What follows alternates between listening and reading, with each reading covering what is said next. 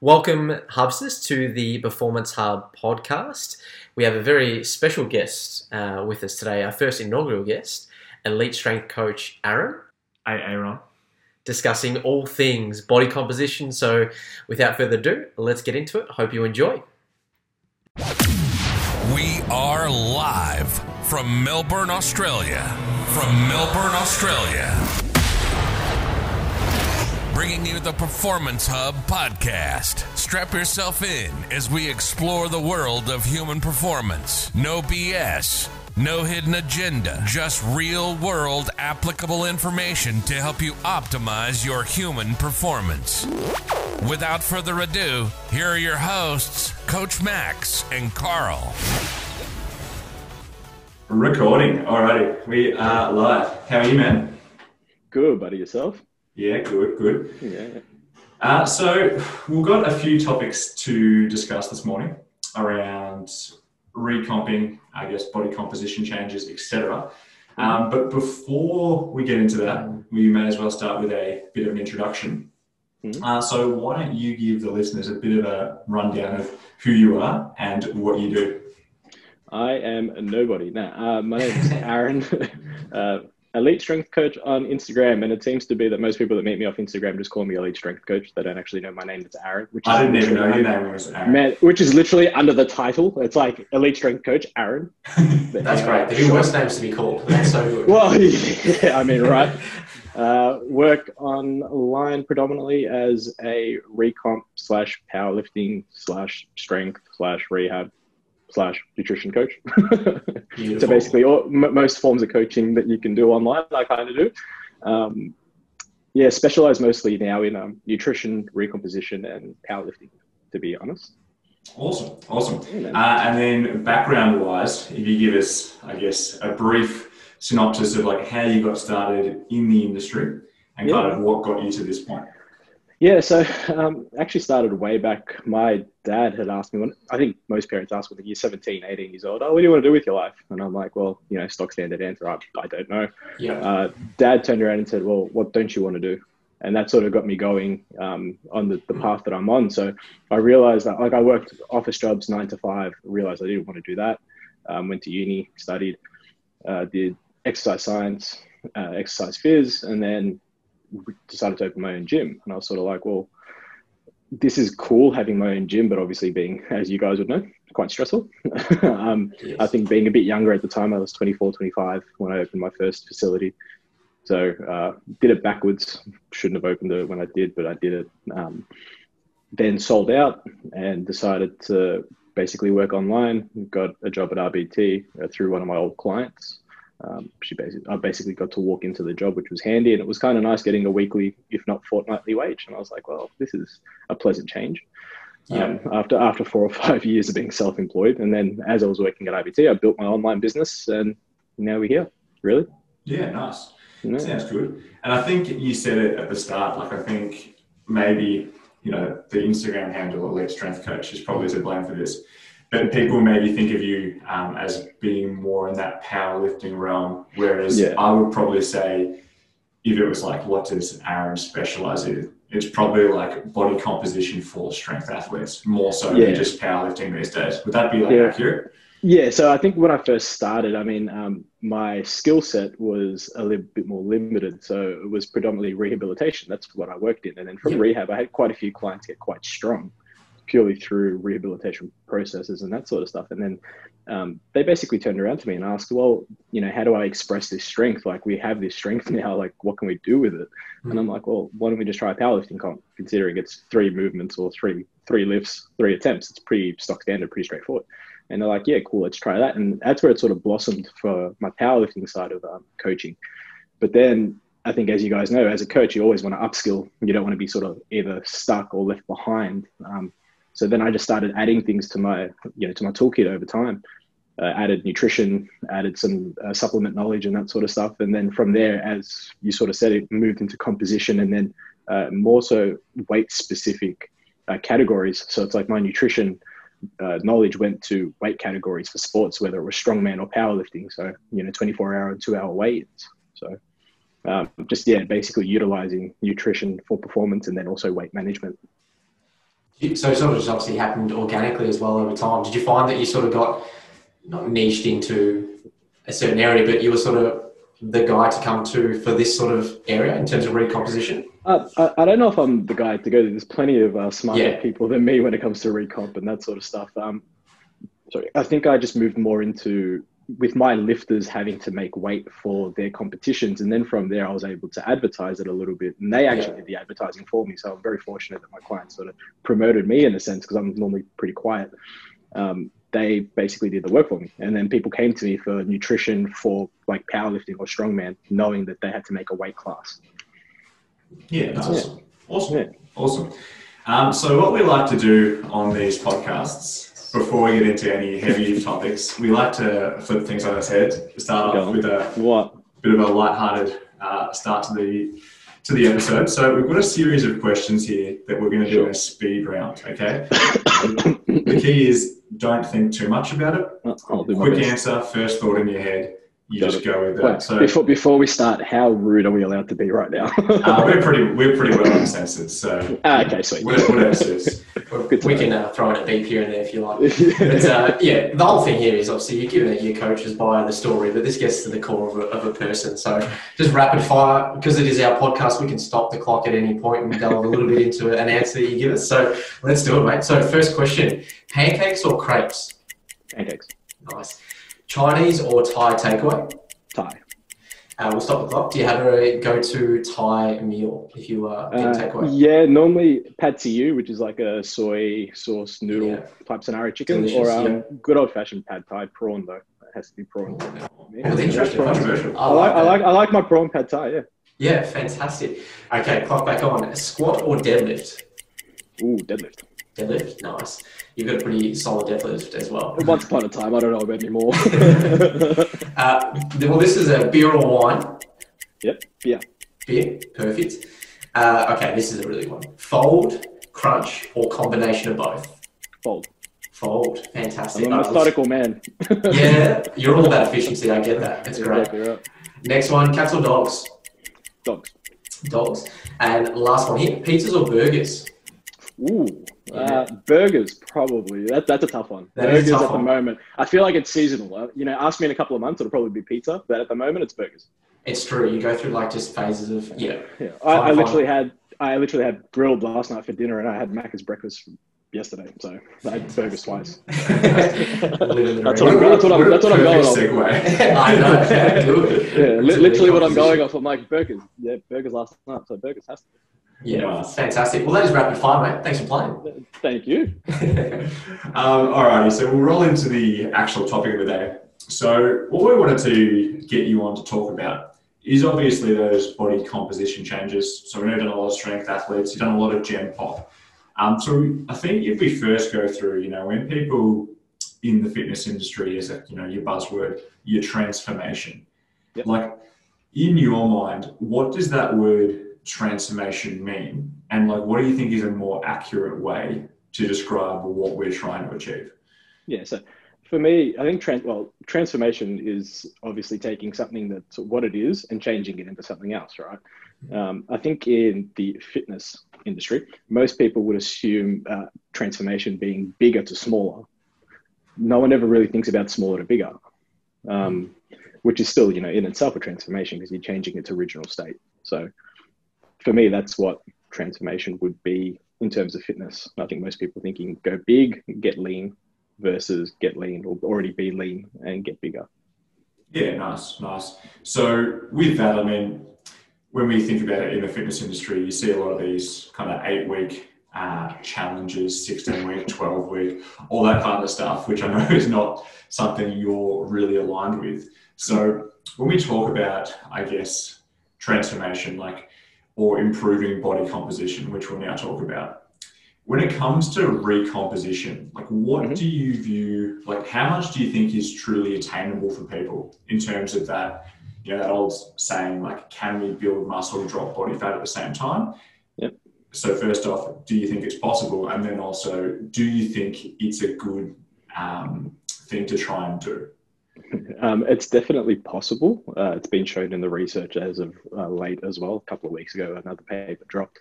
on recomposition in more elite athletes, and it was shown that even at the elite level or more elite level, you can still add muscle while dropping body fat at the same time. It's just not obviously very efficient or very effective, but it's there, so it's statistically significant. Do I agree with doing it in that way? Not really. It depends on the person. So I guess it's always going to be, it depends, because it's going to be context based. Yeah, definitely. Like, that makes a lot of sense. And I think, in terms of that research as well, because I think another paper you're talking about, like you said it as well, like it's been shown in elite level athletes. Yeah. So it's like, how applicable is that going to be to sub-elite level athletes, but then also just general population gym goers? Like, should they really be trying to go, oh, let's try and, I guess, have your cake and eat it too, or should we be focusing on one goal at a time and just going harder in that one direction? Yeah. Well, like I said, I think it's more context-based. If you have a client or a potential client that comes on and they're sort of, let's say, obese to morbidly obese, and they show that their biomarkers are quite unhealthy, well, as a coach, the health is going to come first. So it's not whether they're bigger or smaller, it's purely health. And normally when you're trying to look after a client's health, they tend to get leaner, lighter, they drop global weight and that sort of thing. So it's just, like I said, context dependent, man. But I think for most Gen Pop that have never really trained, especially newbies that have never trained, the novel stimulus of training gives you that recomp anyway. So you end up dropping body fat as well as potentially adding lean tissue at the same time. Now, the ratios are very skewed and obviously, again, person dependent. But at the same time, I mean, the weights on the scale may not move, but you see their pants size gets smaller, their t-shirts fit better. And that's what traditional recomp really is, right? Yeah. So with that, like when the window of their ability to adapt is getting shortened, what are the main, I guess, considerations that you look at trying manipulating from a so for me, I tend to run the stimulus for as long as we can, right? Like I want to push until its end goal. I think with myself personally, the guys that I work with, they're all trained athletes, or they're all trained before. We won't call them athletes, they're powerlifters. They don't count as athletes.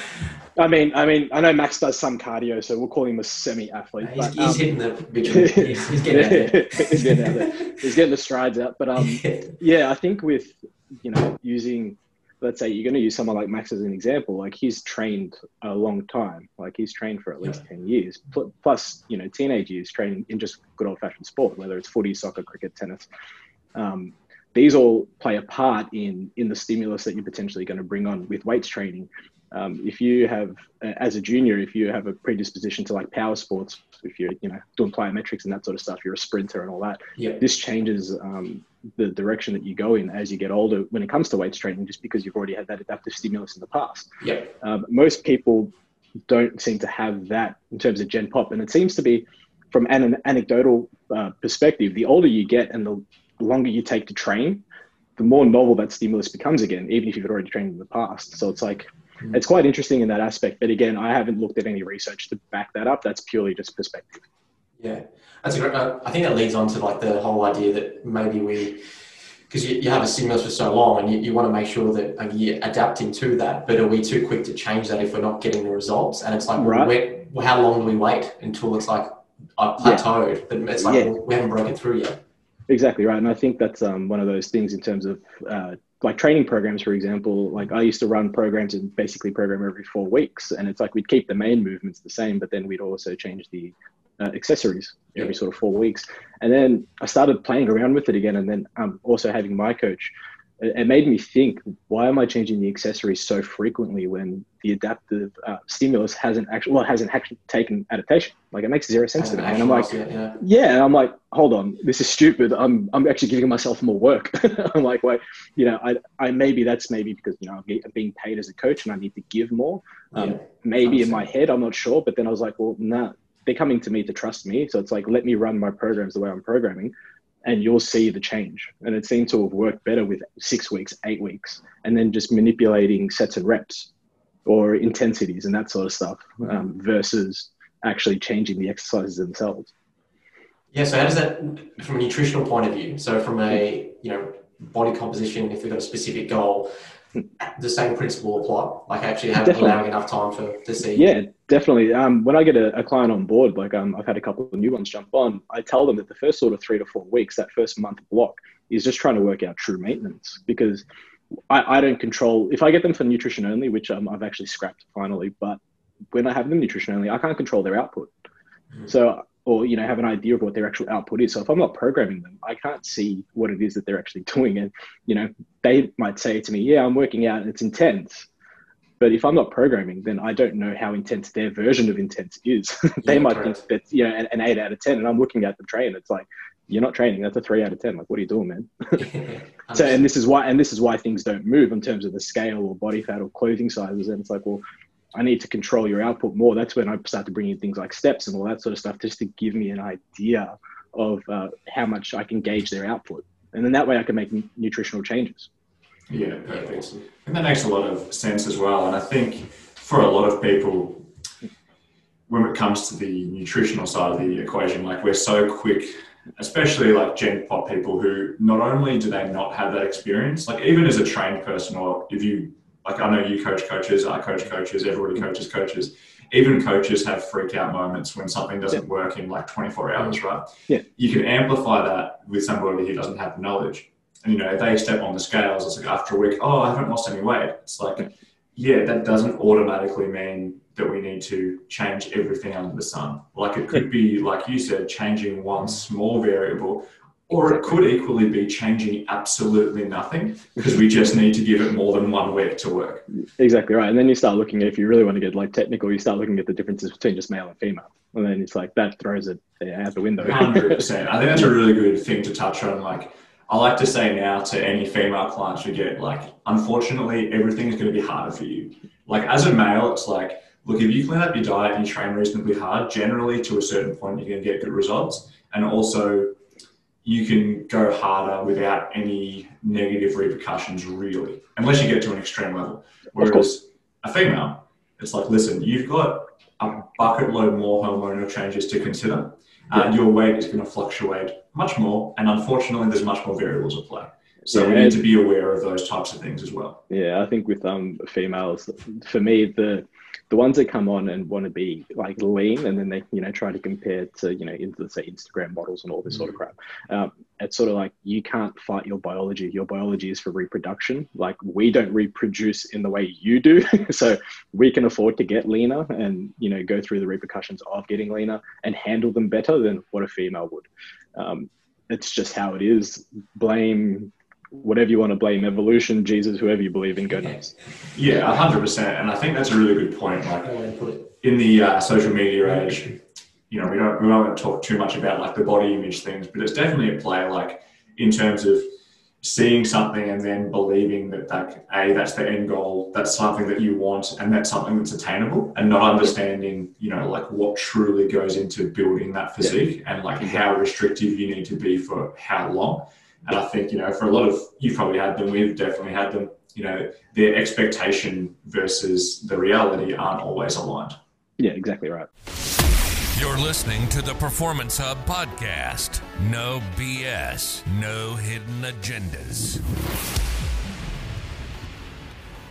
So if we go back to, you're talking a little bit about output in terms of body composition. So I think one of the really key things we can touch on is, for you, if you're trying to get changes with a client, what are some of the things you're manipulating? Like, is it always going to be training first and foremost, or are you going to look at things, I know you alluded to steps or just output in other areas? Like, which do you think is more valuable?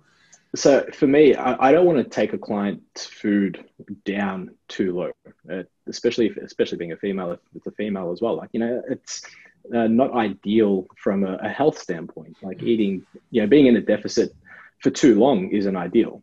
Obviously, you stay in a deficit too long, you die, right? That's the definition of a deficit. But what I try to do is, it's like, well, we look at the two sides of the equation that we can manipulate. It's like food in and out, and training. So instead of dropping food, well, let's increase your output and see what happens. And then that way we can actually gauge if you're actually training or not. Because again, people think that they're training, and it's like, well, you're probably not training as hard as you think you are. So, increasing intensity in their training is one thing that I do if I can. if I'm controlling their programming. If I'm not, things like getting steps in, potentially jumping on a bike for 20 minutes a couple of times a week. That's also a health thing, cardiovascular health. These sort of things where I can play with their output. I might tell them to go for a walk, but it's like, I want you to go for an intense walk, not just a small, casual, chilled, stroll. Like I want you breathing by the end of it.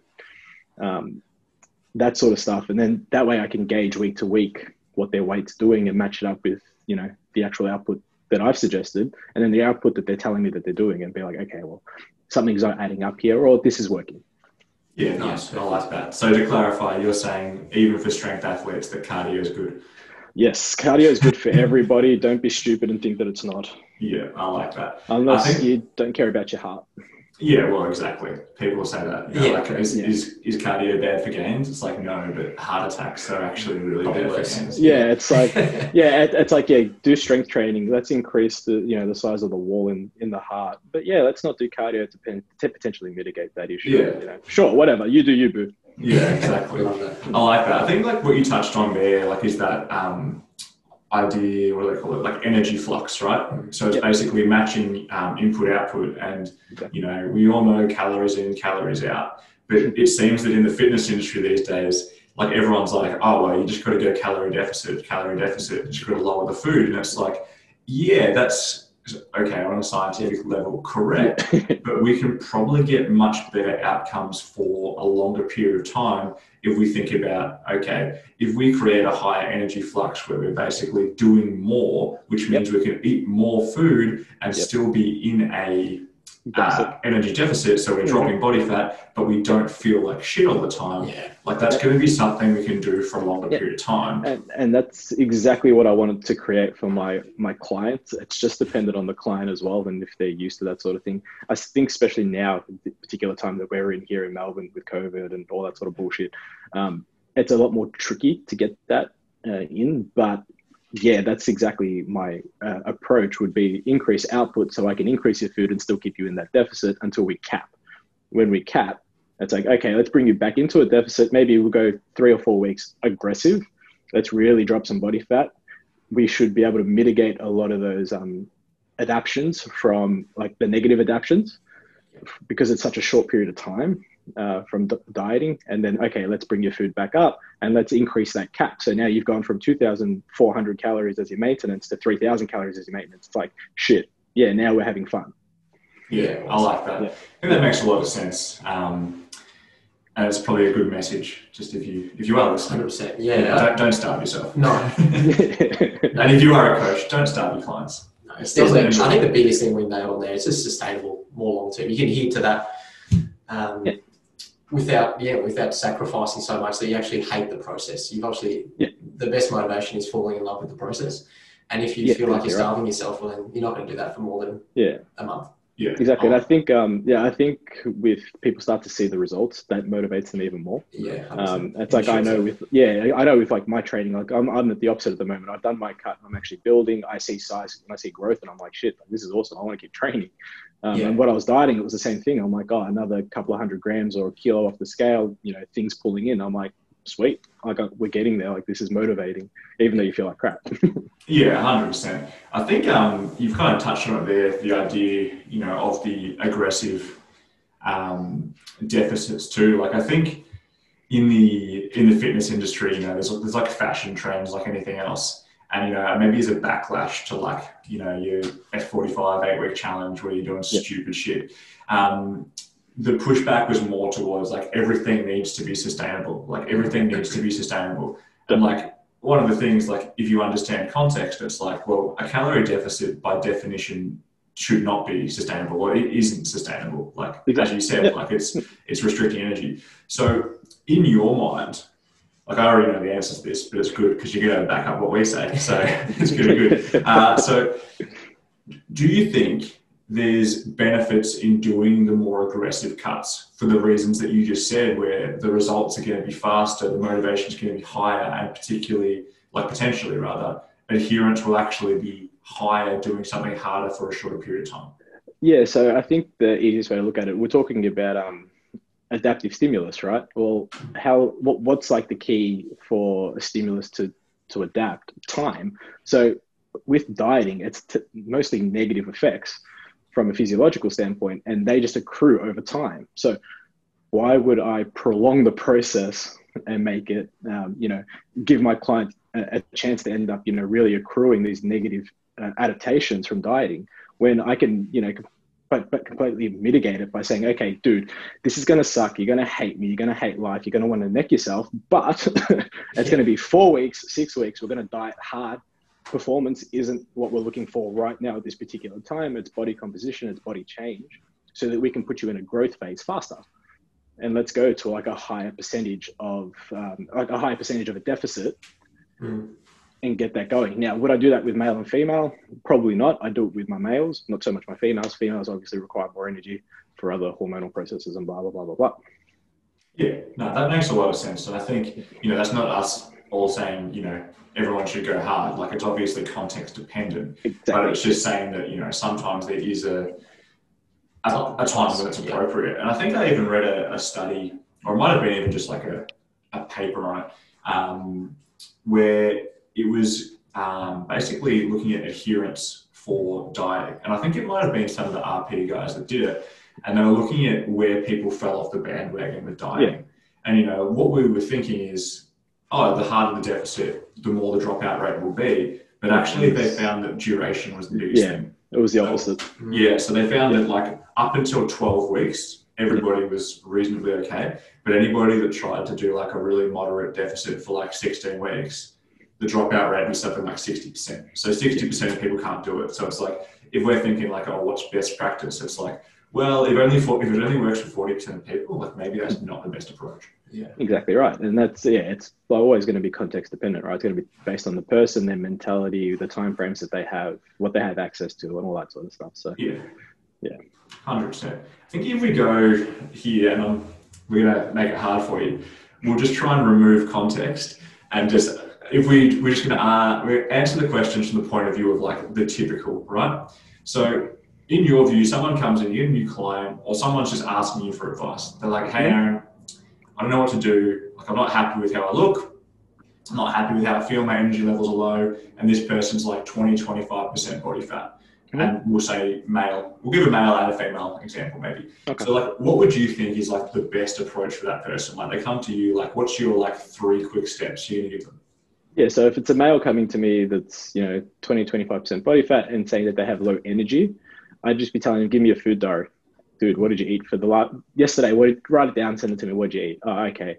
Your food's quite shit. Your micronutrient profile is quite horrible. You're not actually eating enough variety of foods.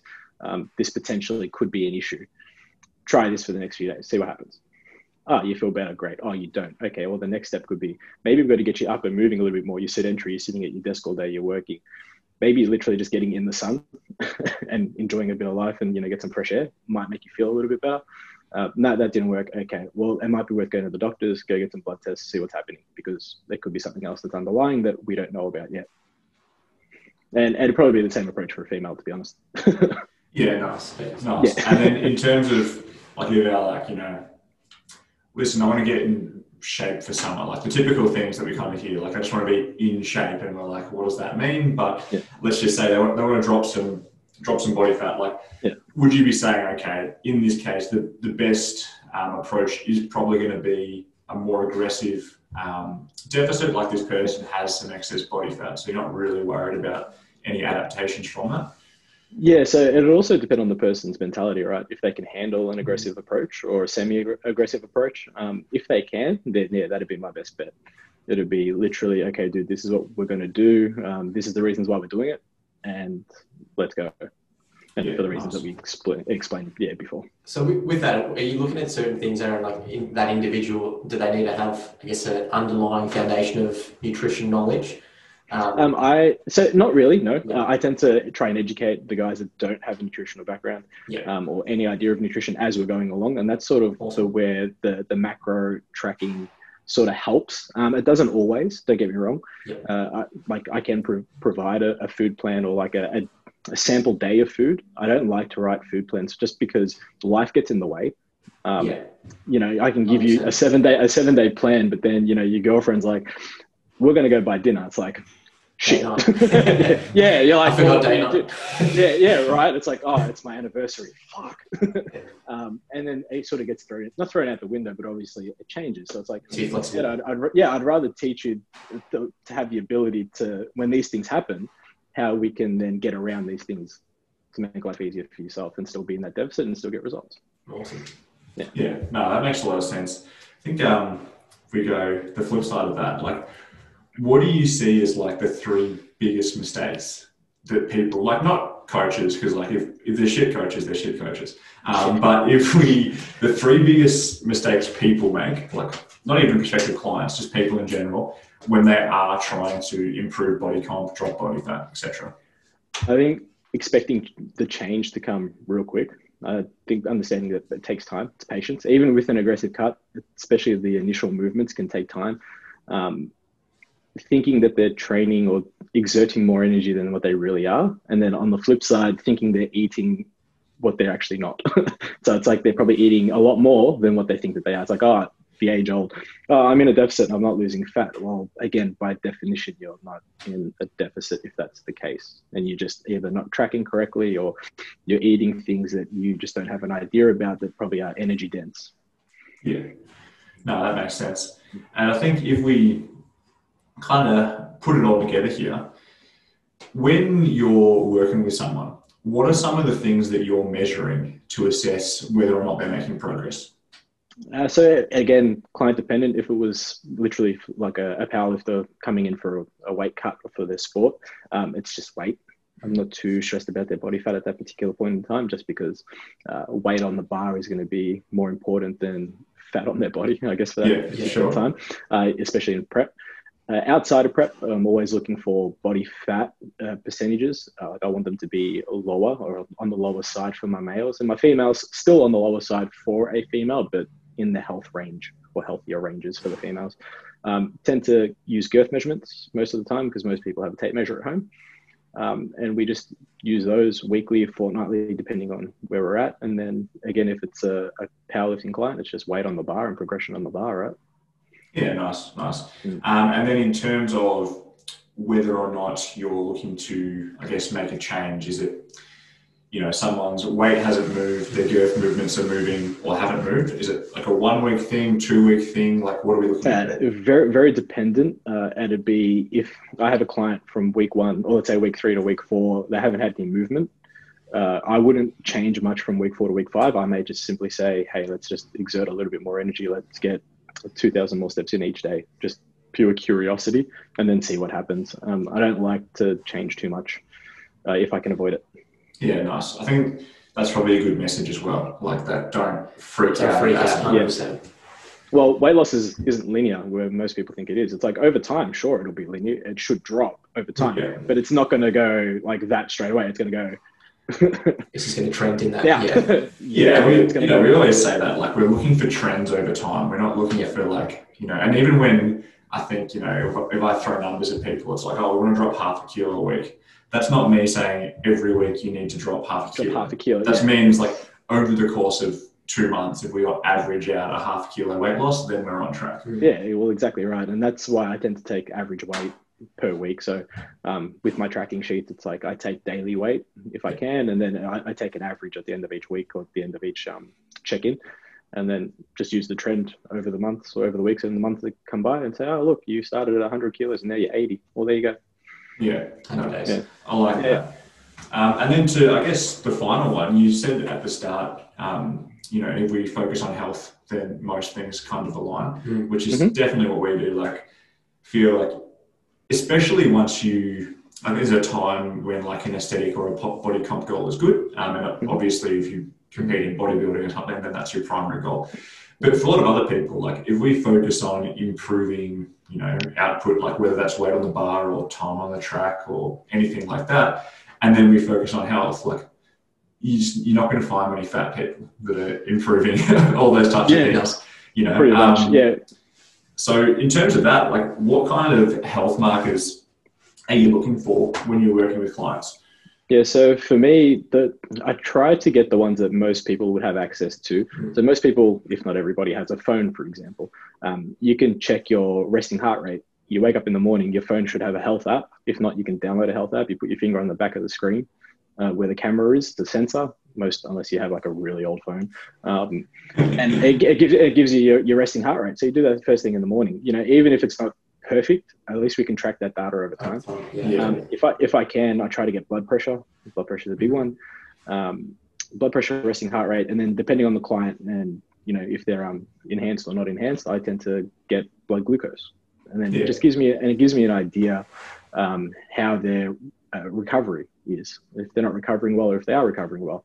Some clients I'll track their sleep. I'll get them to track sleep using an app, so I can get that bit of extra data. And then I have like a feedback type scenario where it's like a scale of 1 to 10. We get perceived recovery scores and we get all that sort of stuff. It's a lot more subjective, but at the same time, it gives me an idea of where your head's at as a client. Yeah, awesome. That's awesome. I think by collecting that, it's obviously going to be meaningful for you to actually give your client something, and it's not just collecting data for the sake of it. It's going to be meaningful in the long term. Yeah, exactly. Well, when I do my check-ins and stuff, I explain like the data and what it is and what I'm seeing, and what I'm hopefully the client understands what I'm seeing, and that's why I'm doing it. It's like, it's like something as simple like for nutrition. When people are in a surplus, you give them a surplus, and then I have a question. It's like hunger or appetite. It's like a score out of 10. Okay, so you're 9 out of 10. You're hungry every day. Clearly, you're not in a very good surplus. Let's give you some more food. You're in a surplus and it's a 4 out of 10. Well, why would I change it? I don't need to give you more food. You're in a surplus. You still haven't hit that upper limit. Get your output out, and then let's increase it. Yeah, I love that. Something so simplistic. Yeah. Yeah, it makes perfect sense. And it's that old saying too, right? Like what gets measured gets managed. Yeah. And I think that for us, like when we're doing our screenings here, it's like, we want to take blood pressure and resting heart rate because it's a great screening tool. Yeah. Like, if people are like, I take blood pressure. I'm like, well, it's a really reliable predictor of a lot of things. Longevity. But then it's like, it also becomes a measure in itself, and people can set a goal based on that. And it's like, for us, like, we can get someone shredded if we want, but like, if we take someone's blood pressure from like 140 over 80 to like 120 over 65, it's like, okay, cool.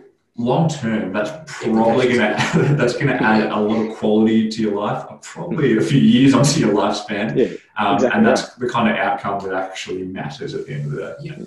Yeah, and 9 times out of 10, you bring someone's blood pressure from really high down to, closer to normal ranges. You'll find that they're actually dropping potential weight. And if not weight, they're dropping visceral fat. And then there's like so many specifics we can get into, like visceral and subcutaneous and all that sort of stuff, where, that visceral side of stuff is like related more so to the blood pressure and all that sort of stuff. So it's like, okay, we bring those health markers in, that internal problems that we're having seem to start to recorrect themselves.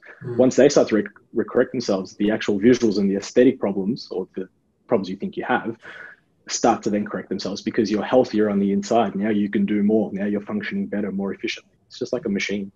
Yeah, 100%. And it's like, if you put it really simply, it's like, if your blood pressure is like under 120 and your resting heart rate is like in the 50s, you're probably not obese, like as a general rule. You're probably going to be in decent shape. And then it's like, if you are someone, you said before, like where the energy levels are really poor, they're a high percentage of body fat, it's like, we want to get the scale weight down. But then equally, if we bring these, they're probably going to be related anyway. Like if you bring the scale weight down, these numbers will improve. And if you improve these numbers, the scale weight will improve. Yeah, funny that. And then you look at like the mental aspect of it and the psychology of it. It's like, now I'm getting results. I feel really good. Now I'm going to keep doing this. I'm going to do this. And just keeps going around and round and round. Well, no shit. Yeah, 100%. And that's like one of the things we say, like, don't wait for the motivation. It's like the action creates motivation. Correct. Yeah, completely agreed. Awesome, man. Well, beautiful. That'll probably wrap it up from here. So before we let you go, why don't you give yourself a bit of a plug? Let us know what you're currently working on and where people can find you if they want to see more of Aaron. So literally just Instagram at Elite Strength Coach. Pretty straightforward. My brand's Elite Strength, but my actual Instagram handle is Elite Strength Coach. The brand came after the name. Don't ask. Just I do everything. I do everything backwards, But anyway, I like it. What am I working on? I'm actually doing a lot of female physiology at the moment. So I'm been for the last sort of 6-7 months I'm bringing out a cheat sheet for clients and clients that come on board, and I'll probably give it to some coaches and stuff just to get them to have a look, like someone like yourself, Max and Carl, and a couple other guys. Just basics that females and even males don't know about female physiology and the menstrual cycle. Awesome. So, but I want to make sure that's sort of down pat and, you know, cross-reference it with some people just to be sure that it's right. You're a complete perfectionist. So I like, you know, I just want to make, especially when it comes to like a touchy subject, like probably the menstrual cycle, coming from a male is a bit more in your face, I guess, more so than, you know, if it was to come from a female coach. But at the same time, you know, it is what it is. I was trying to build a website, but that's way put on the back burner now because I can't be bothered. It's just like I don't have the mental capacity to try and build it. A couple of podcasts I've been doing, which has been fun. It's about it, man. Work, train, eat, sleep, study. I don't really do much else. Repeat. Fantastic. I like it. Yeah, you know the drill. I do. Well, we really appreciate you, mate, giving us your time, I should say. Appreciate having me on. No, it's been great, and obviously you're our first inaugural guest as well, so it's been an absolute pleasure. So you're either setting the bar real low. I reckon we kick it straight away. Yeah, getting desperate from episode 2 onwards. No, I appreciate it. We really appreciate it, mate. So what we'll do is we'll chuck all your social media links and everything in our bio, so people can follow you there. Appreciate it. Awesome, mate. Thank you and take care. Thank you. Thank you for tuning in to the Performance Hub podcast. Hope you enjoyed this episode. If you'd like to see more Hub-related material, check us out and follow us on Facebook, The Performance Hub, Instagram, Performance Hub_Melbourne. Until next time, keep pushing the limits of human performance.